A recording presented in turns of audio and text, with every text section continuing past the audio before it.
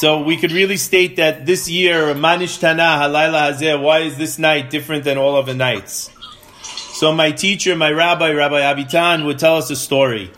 He said there was a king, and this king was a nature fan, and he decided to build himself a natural zoo. And he had all the animals in their own environments, and he was very happy, and he built this beautiful lagoon. And inside the lagoon, he showed off his turtles, and on the side of the turtles, there were fish and lizards, and he had these two big crocodiles. And as he spoke to the crowd, introducing them and showing them his lagoon, his young daughter was sitting on this little wall, and she fell in. The king yells out to the people, anyone who saves my daughter, I'll give him anything he wants. A minute later, there was a splash. A guy is in the water. He's grabbing this little girl. He's handing her out. They pull her out. He reaches up. They pull him out. He's standing there dripping wet. The king gives him a hug and he says, whatever you want, just tell me whatever you want. And he says, Your Majesty, I have just one request. And that one request is this. Please tell me who pushed me in. So we find ourselves in a situation, and the question is, how did we get here in the first place? And if we understand how we got here, we could begin to understand how we get out. Only then do we have the clues that we need to get out. There seems to be a universal agreement that we are in a stage called Ikveh de Mashiach, the footsteps of the Mashiach. So many miracles which would have been unimaginable to our grandparents a century ago became reality. We have seen the ingathering of the exiles. We have seen a return to the land. We have seen miracle in Eretz Yisrael. As the Nevi'im wrote, we saw the desert bloom. We have seen the rebirth of the Torah. More people learning today than at probably any point in the history of our people, or at least in the last 2,600 years. No one is sick, like Baruch Hashem, like everyone, even if we do know that they're sick, they're okay. But like at the end of the day, we're also allowed to. Like, it doesn't take away from I don't know how to do that. Okay. Your nervous is so bad. Like you're still living your life. It's the hero. Mute your phone. Could you people mute your phones, please? Just she muted. She's out. Okay. Zoom. This is Zoom. Okay. So most of our rabbis would tell us that we're in the generation of the Mashiach. Rav Chaim Vital, he quotes the words of his Rabbi Isaac Luria, the Holy Arizal, who writes in Sha'ar HaGilgulim, in the gates of reincarnation. He tells us in the future, Moshe Rabbeinu, Moses himself, will reincarnate and return to the last generation. As it says, you will die with your fathers and rise up. He says also, though, in the future generation when Moses comes back, this final generation is the Dor HaMidbar, the same generation that left Egypt, and they will reincarnate in this generation. In essence, that's us. Later on, he continues and he says that the generation of the desert, along with the Erev Rav, will reincarnate in the final generation. And he quotes from the prophet Micha, and he says, as in the days of leaving Egypt. Just like we were when we left Egypt, so we are today when we leave Egypt. Says, Moshe as well will rise among them, since they are all from the secret of Da'at. We have to make an assumption that we today are the generation of the Mashiach. And thus, when we talk about leaving Egypt 3,500 years ago, we're talking about ourselves. It was really us who left Egypt. Furthermore, we all find ourselves home, literally in some form of house arrest. I want you to consider for a minute, my wife is commenting, that the men among us may feel like bosses when we're in work, when we're in the Bet Midrash, even in the synagogue, we could say we're the boss. But now we're home, and there's no doubt, at least in my house, that my wife is the boss here. Or maybe my daughter or my other daughters. But quoting the Arizal further, he says this amazing thing. He says, this is the secret why that generation, meaning our generation of the Mashiach, will be dominated, each Torah scholar, by his wife. The meaning is that the generation of the Midbar, who is us, sinned with the golden calf, but the wives did not give their earrings while the men did, and the men sinned. So this time that we're home, we're under the rule of our wives. Let's go back to the beginning. Well, not the very beginning. The Shelah Kadosh takes us to the Brit Ben HaBetarim. This is when Hashem appears to Abraham, and it says a great darkness and fear overcame Abraham.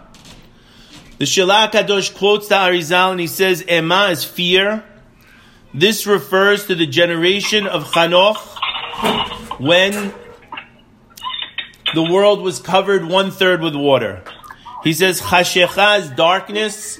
He says this refers to the generation. 2, 3, 5, 8. That number. He says Chashecha is the generation of darkness, and this refers to the... It's the 917. Call this person. 917. Okay. So it says, the word Chashecha, meaning darkness, refers to the generation of the flood, which represents a failure of the sun and the moon to perform normally. And the question is, what does Noach have to do with us getting stuck in Egypt and with us today? It says further, the word Gedulah refers to the Tower of Bavel with Moshe, his speech impediment being equivalent to the confusion of the language at that time, his being placed in the basket. Okay. His being placed in the basket. Hey, children, it's very loud. She wasn't talking to you. Go on. You gotta mute your phones, people. Sorry, please try to mute your phones.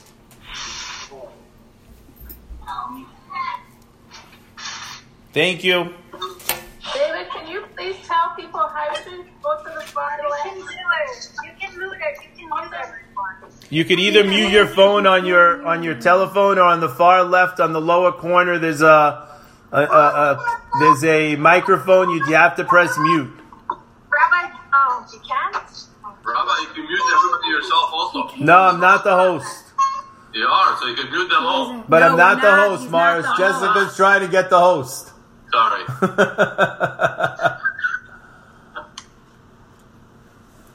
Okay, so everyone, you can mute themselves on the bottom left of the screen.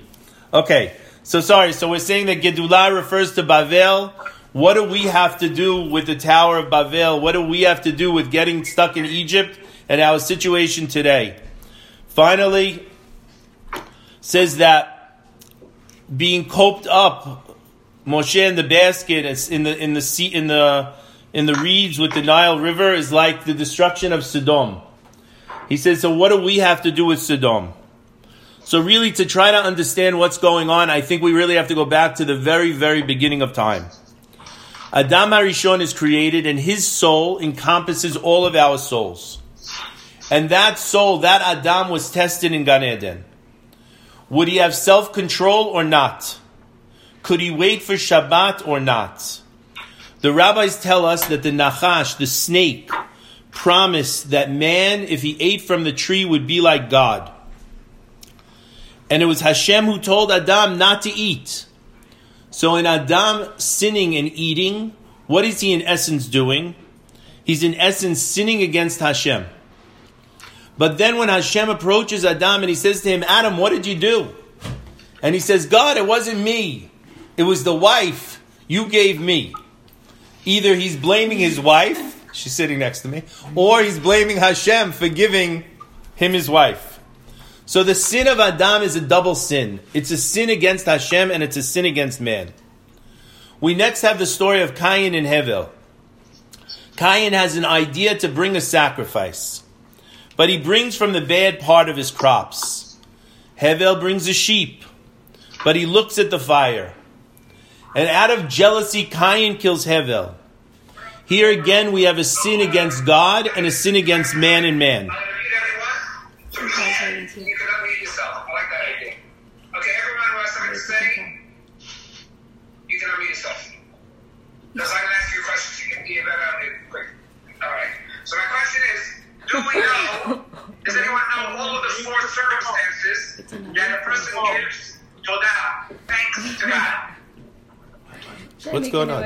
That's another Lisa, I'm going to make another ID. 1 second. correct. Comes back from the sickness. Jeff, I think you're giving another class there and we hear you. Anybody?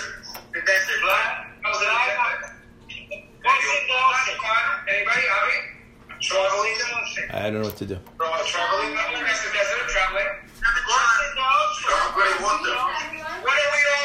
are we all experiencing now?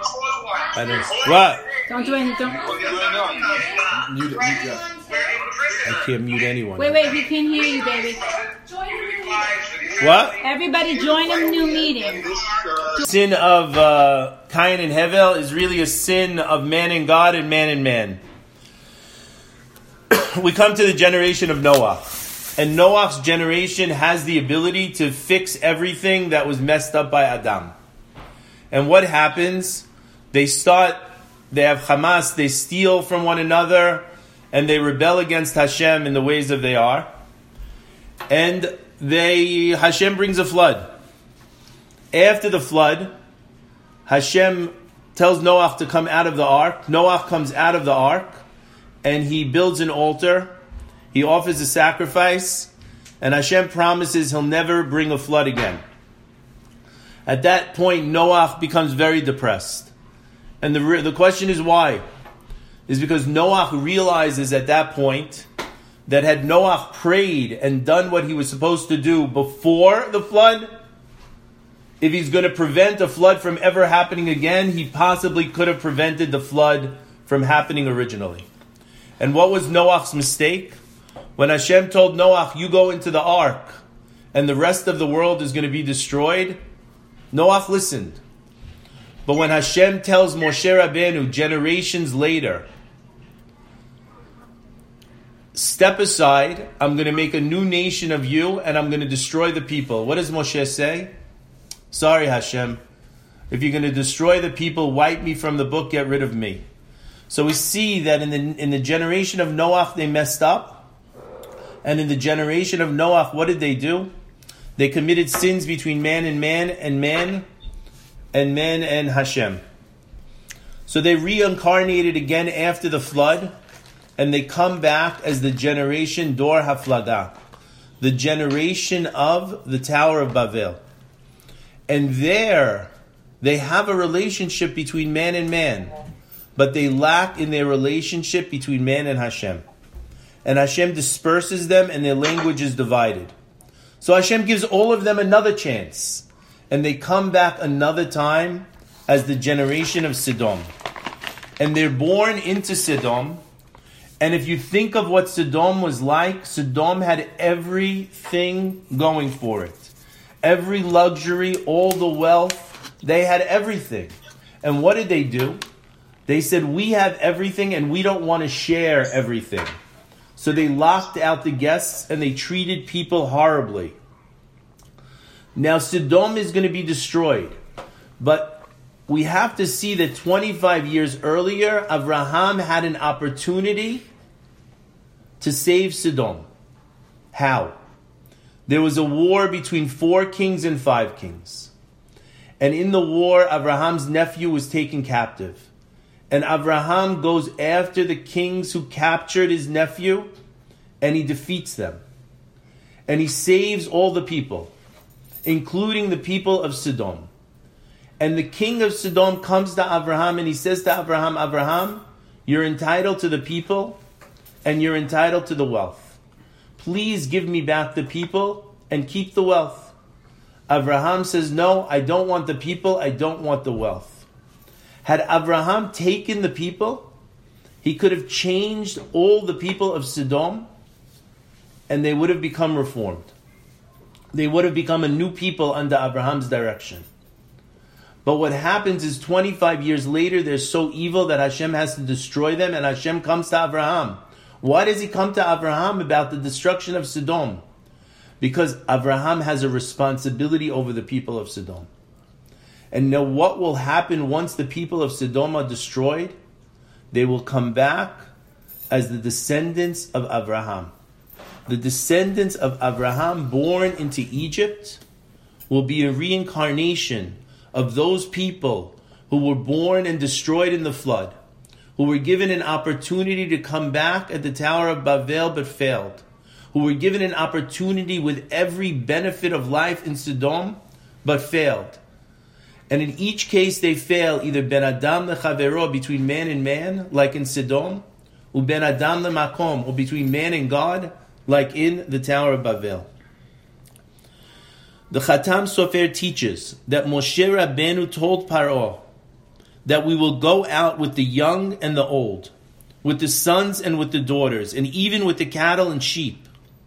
And the Khatam Sofer says, why is Moshe telling this to Paro? Because he's demonstrating to Paro that the basis for being able to leave Mitzrayim is our achdut, our unity.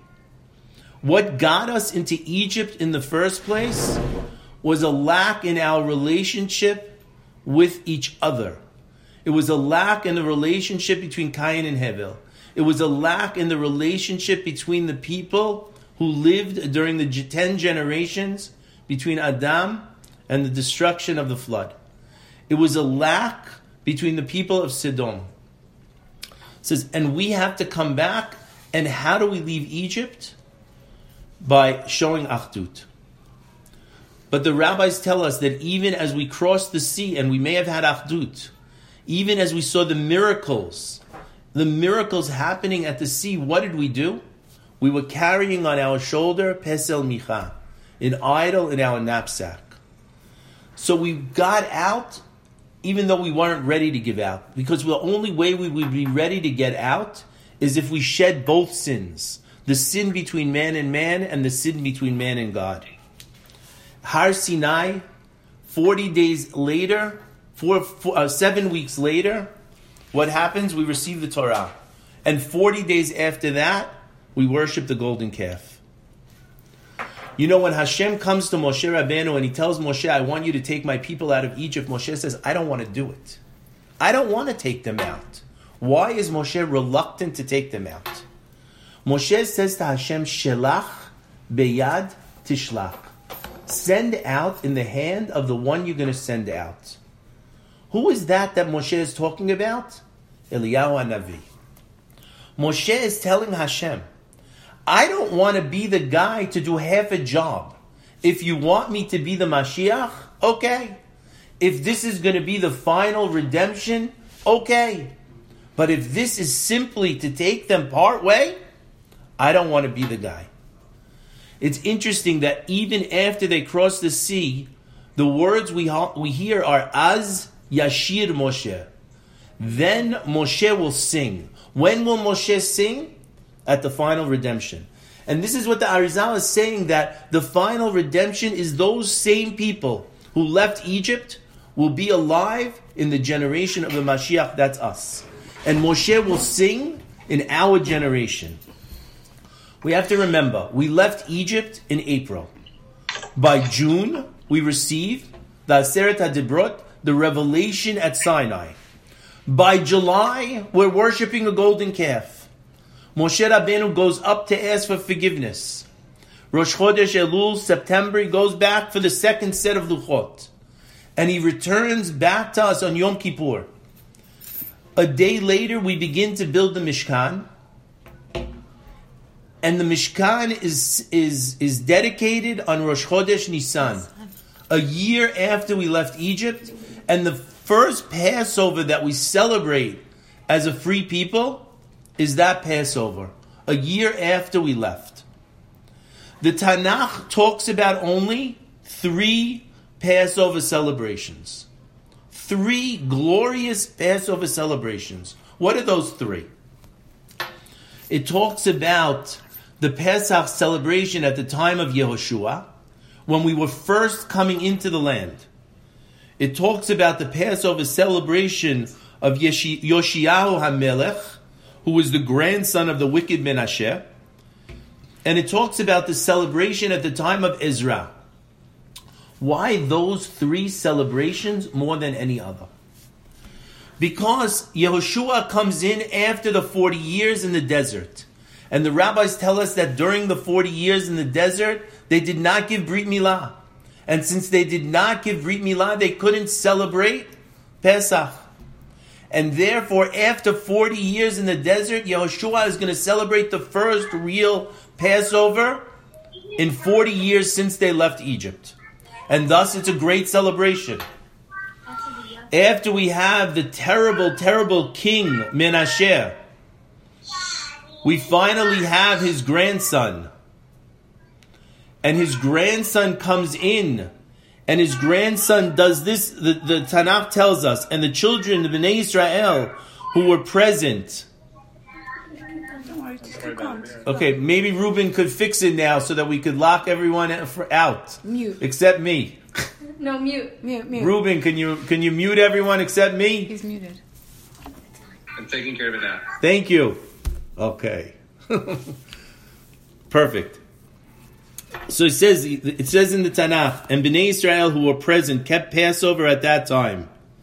It says, there was no Pesach like that kept in Israel from the days of the Shmuel HaNavi, nor did any of the kings of Israel keep such a Pesach as Yoshayahu kept. It says, everyone came to celebrate. The rabbis say that he gave out 1 million sheep to people to bring to slaughter and to celebrate with. Why was his Passover so special? Because for generations they did not celebrate. And finally we have the celebration of Ezra Sofer. When the people are coming back to Israel after the 70 years of Galut of after the destruction of the first temple. Imagine the celebration that they had, finally coming back and being able to have Pesach again in a Bet HaMikdash.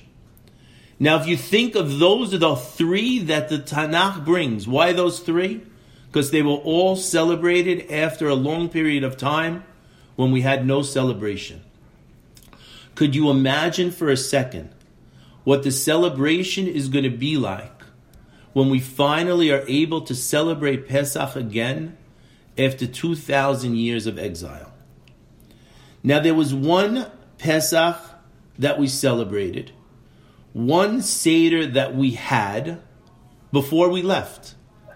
But the question is, how could you celebrate Pesach and the Exodus from Egypt before you leave Egypt? Can that be considered a Seder? Imagine the fear that the people had sitting at that first Seder. Are we getting out or not? All around us, people are dying. They're putting blood not on the outside of their doors, not on the outside of their doorposts, but on the inside of their doors and the inside of their doorposts for them to see. They're told, nobody leave your house.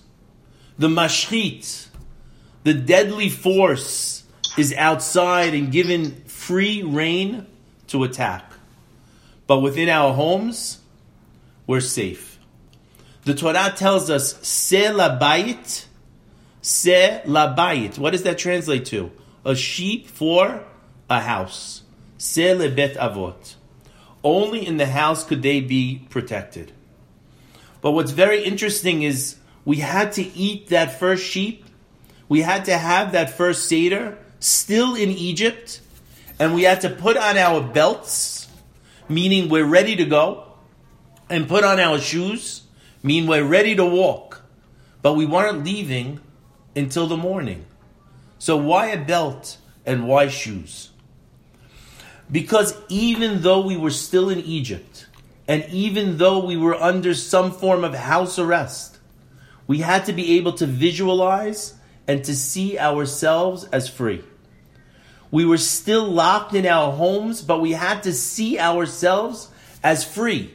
We had to wear our shoes, wear the belt, put our clothes on, put the bag on our shoulder, and that's why we say, Misharotam serurot. Only then could we leave the next morning after we were able to see ourselves as free people? I want to tell you all, today, we are those people. The story we tell, the story of Pesach, of leaving Egypt, is not of some people who left Egypt. The story we're telling on Pesach is us. Because we were there. Each of us were there. And each of us is back again today to be redeemed again. We need to anticipate Mashiach. We need to anticipate that this is our redemption. In Nisan we were redeemed, and in Nisan we will be redeemed. But they left early. Now, 3,500 years later, we have the same challenge. Two, actually. They were one nation. Am echad, belev echad. We need to apply those lessons, one nation with one heart, and reach beyond the 6 feet, the 4 amot that we're all locked into today. Stay 6 feet away from each other. That's the Daled Amot. You know, we say that since the destruction of the Bet HaMikdash, Hashem is locked in the Daled Amot of Halakha. Hashem is locked in Daled Amot, and we are experiencing being locked in the same Daled Amot. So we have to apply the lessons, the lesson of Am Echad Belev Echad, today, even from within these Daled Amot. We have to reach out to each other. We have to reach out to help people. We had people running to go shopping and buy things for other people who were stuck home. We have people doing countless acts of chesed. People donating money, people giving, people helping, even though we're locked within our Daled Amot. But also, and just as important, we all see that Hashem has announced himself to the world. Anyone who thinks that these are just coincidences is not looking within the coincidence to see Hashem. Anyone who thinks this is just happening is really blind. It was for our generation, the bottom of the generations, the end of generations, us today, that Habakkuk reduced the mitzvot down to one mitzvah.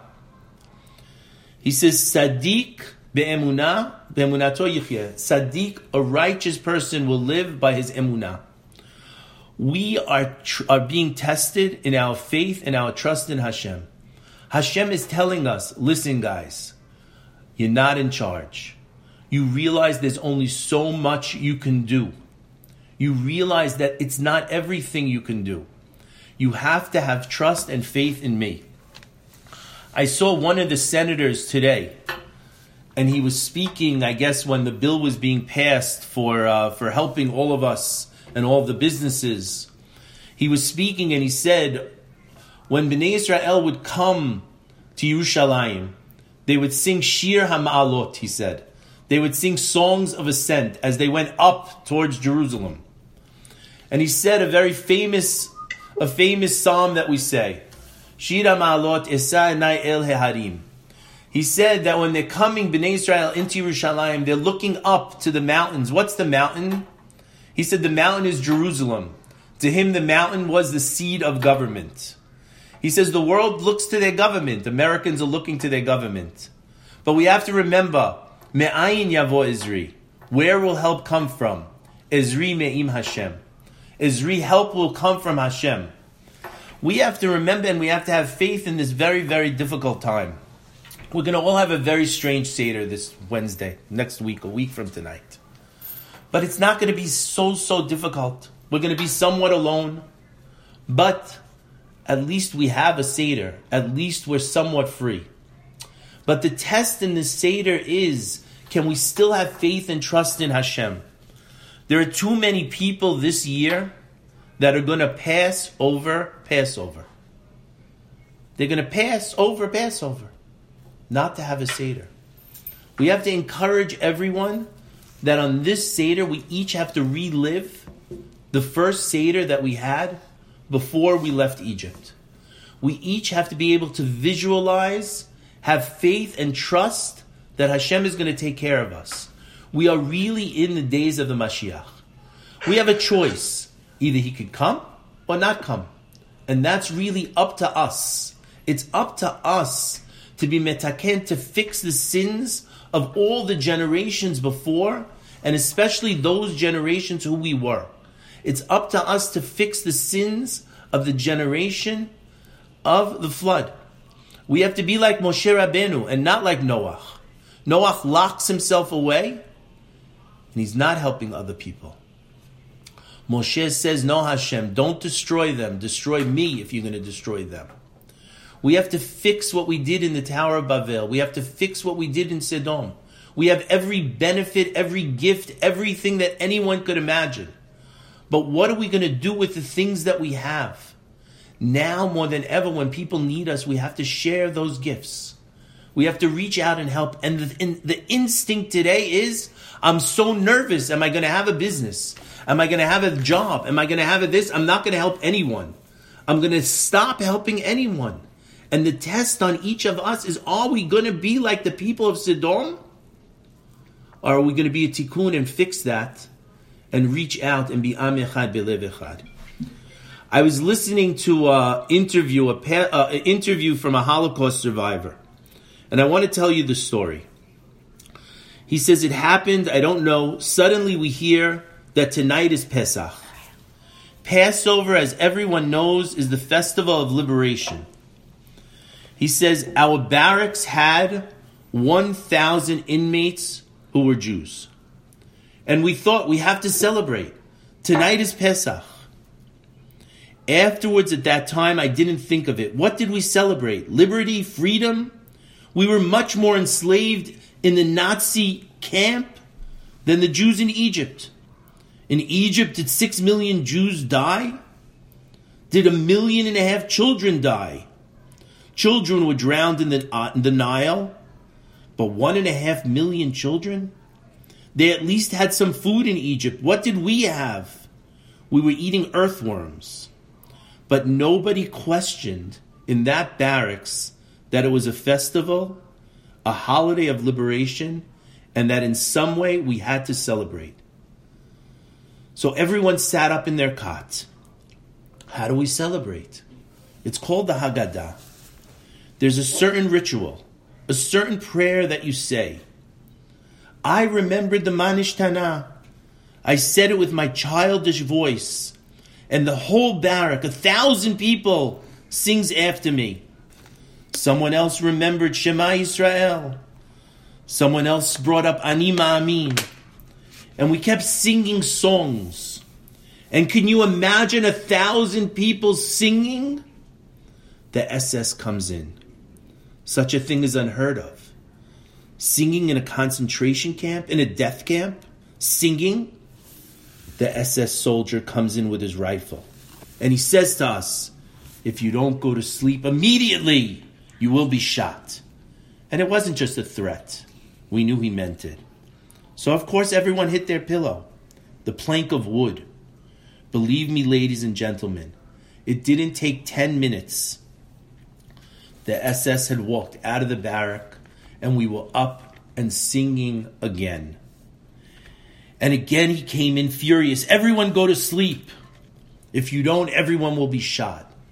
And we stopped, and 10 minutes later we were singing again. And everyone was praying and singing. We couldn't dance, but we were celebrating the holiday of Pesach, the holiday of liberation. Do you think everyone was religious? Certainly not. Most of them were not. But at that moment, everyone realized that it was Pesach, the day of liberation. Not one person protested. No one said, if you want to do it, go do it somewhere else. And sing there and pray there, but don't endanger my life. Not one person complained. Every one of us sang. 3 times the SS warned us, you're going to be shot to be killed. We knew the SS did this. But we jumped up and we continued to celebrate. The soldier came in again. He looked around bewildered. We were sure this was our end. And ladies and gentlemen, he looked around several times and he just walked out. He just walked out. So whatever Pesach that we're going to complain about, let's put it in perspective. let's put it in perspective. Now there's going to be people who have to celebrate a Pesach alone. Celebrate alone. Now, we're not going to talk about the Zoom Pesach, because even though I think that we can justify it, the rabbis are telling us not to, except in certain cases, and everyone should speak to their own rabbi. But imagine celebrating a Seder alone. I want to tell you a story, and this is how we're going to close, and this is a story my son-in-law sent me. A woman was complaining. She said, a few months ago, it was Pesach, and I was divorced, and my ex-husband and I went through a terrible, terrible divorce, a terrible breakup. And we fought for years over our children. And we finally settled on a shared custody agreement, which means that we would alternate Jewish holidays. So this last Pesach was my turn to have my children. My children were coming to me for the Seder. I was so excited. I did everything to prepare my house so that it was beautiful for me to be with my kids. I was so happy about it. I told everyone, my family, my friends, my neighbors, that my children were going to celebrate Pesach with me and we were going to be happy.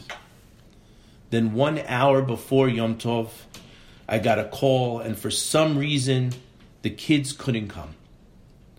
I almost fainted from shock and heartache. And I was so ashamed. I already told all my guests that my kids are coming. How could I tell them now that I was going to be alone? I didn't have the energy to be with anyone. I was so depressed. I felt totally and completely numb. So I made a Seder on my own. It was the worst and most bitter Seder I've ever had. I just sat there crying through the whole thing. I was weeping that I think it's Pesach, but it feels like Tisha B'Av. I did not have to eat maror. My entire life was maror. I went through the Haggadah, I ate the matzah, and the Seder took me 25 minutes. So I called Rabbi Jacobson and I asked him, did I do the right thing? Did I fulfill my obligation? Was it even called a Seder? Because it didn't feel like a proper Seder. So Rabbi Jacobson told me, and believe me, he said something unbelievable. He said, you prepare for hours, and then everything falls. He says, lady, I want to tell you something. In 1988, the Lubavitcher Rebbe's wife passed away. 94. He says, Ari approached the Rebbe and he said to the Rebbe, please come to our house. My mother wants to invite you for the Seder. They lived down the block from 770. The Rebbe smiled at Ari, shook his head. He thanked him profusely, but told Ari he would not be having a Seder with anyone else. He would be having it in his office alone. I was a yeshiva student at the time, said Rabbi Jacobson. So I had first-hand knowledge and I witnessed this myself. In fact, the Rebbe's long-standing assistant, Rabbi Groner, offered to stay with the Rebbe. But the Rebbe sent him home to have the Seder with his children. And so the great Lubavitcher Rebbe, the man who inspired countless people around the world for their Seders. You know how many people come to a Lubavitch group Seder in a typical year? He personally undertook to provide a meaningful Pesach Seder for the army personnel in the Israeli army who were on duty. He said, and for people all over the world. For him, he would be alone. A few yeshiva boys did not go home that night. We waited outside in the street. After a couple of hours, the Rebbe opened the door to welcome Eliyahu Hanavi and recite Shefo Chamatcha. He walked outside, holding a candle and his Haggadah, said the prayer, gave us a wave, then went back inside to finish the Seder by himself. My dear lady, said Rabbi Jacobson, if it was good enough for the Lubavitch Rebbe to have a Seder on his own, trust me, your Seder was perfect. He could have had a Seder with 100 people, 1,000 people, 10,000 people. He personally arranged for thousands and thousands of people to have a Seder from Kathmandu to Alaska, from San Francisco to New Zealand. But at the end of the day, he went and did his Seder on his own. He didn't need anyone else to be close to Hashem. He could be alone and be close and together with Hashem. He didn't need validation. He sat alone and relived the exodus from Egypt. Rabbi Jacobson concludes, he says, I was only 15 at the time. But despite my youth, I felt sad that the Rebbe had nobody to be with him. Why didn't he invite anyone to be with him? Why didn't he go to someone else? He said, but after hearing the story of a woman alone, he understood that as a true leader, the Rebbe wished to empower all those souls who would ever need to do their Seder alone. He wanted them to know that their solitary Passover Seder was powerful, meaningful, and real. Jewish history and the divine presence would dwell at their Seder just as it does as a Seder that has many people there.